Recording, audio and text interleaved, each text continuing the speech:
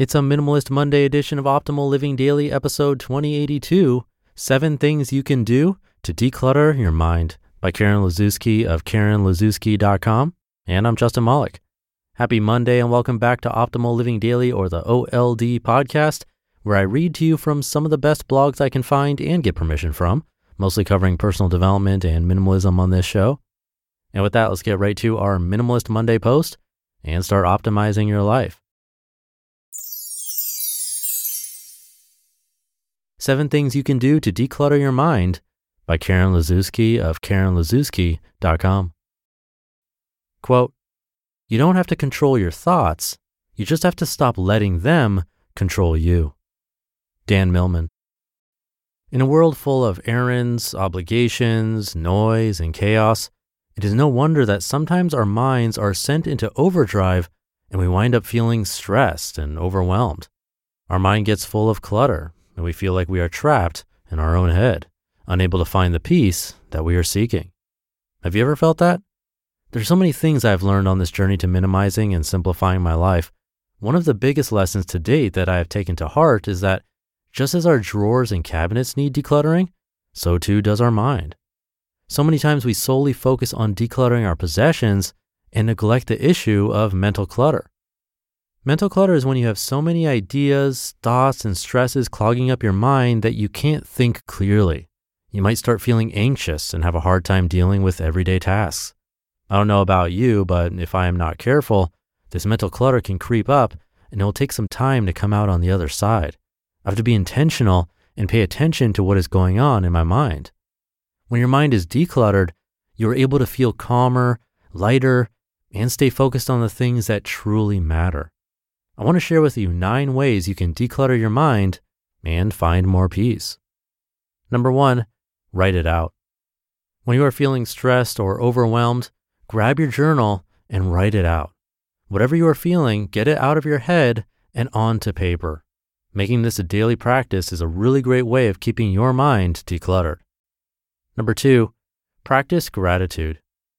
Each and every day, take 10 minutes and practice gratitude for the beautiful things in your life. Whether that is first thing in the morning or before bed at night, look around you and pick 5 things you are grateful for. Even on the worst and most chaotic days, there's always something to be thankful for. Number 3, go for a walk. Get out into nature, feel the cool breeze on your skin, listen to the birds chirping, and take it all in. When you're in this place of your mind feeling cluttered, going for a walk is a perfect way to clear your mind and reset yourself. Number 4, learn to say no. When your calendar is full and you are running from one place to the next, you aren't giving yourself the time to relax and rest. You aren't giving your mind the opportunity to declutter. It is okay to say no to things. It is okay to stay home on the weekend instead of running around. It is okay to tell your friends no when you have too much on your plate. Number 5, set your priorities. It is up to you to decide what is important to you and what isn't. Set your priorities and don't worry about what anyone else thinks. Write it down if it makes it easier for you to follow your goals and what you want in life. Set aside time each day to do something, even just one thing, that moves you closer to those goals. Stick to your priorities, and you will see that your mind is clear and calm. Number 6, reduce social media. The thing with social media is that it can be a wonderful place to connect with other people and find inspiration, but on the other hand, it can be a toxic place where you can feel inadequate and left out. Reducing the amount of time you spend on social media is such a great way to recenter yourself and declutter your mind. This doesn't mean you should never have social media. It just means that you should be intentional with the time you spend on there. Number 7, focus on the present. Last but not least, focusing on the here and the now helps to keep your mind uncluttered. It is so easy to get wrapped up in what we have going on, especially as a mom, next week or even 2 months from now. We spend so much time running from activities to school and our other obligations. One way to combat the feeling of overwhelm during this season of your life is to take it day by day. Focus on today and what you are doing right now. Try not to worry about next month until it comes. Spend as much time on keeping your mind decluttered as you spend on decluttering your home and physical possessions. It is just as important. You just listened to the post titled 7 Things You Can Do to Declutter Your Mind by Karen Liszewski of KarenLiszewski.com. Thank you to Karen. She's been featured before in Optimal Relationships Daily, but this is the first time I've shared her work here on this show. So come check out her work. I have her site linked in this episode's description and at oldpodcast.com. Now, if you've been listening to this show for a couple of weeks or so, you might remember I actually had a 2-part post on this very topic, decluttering the mind.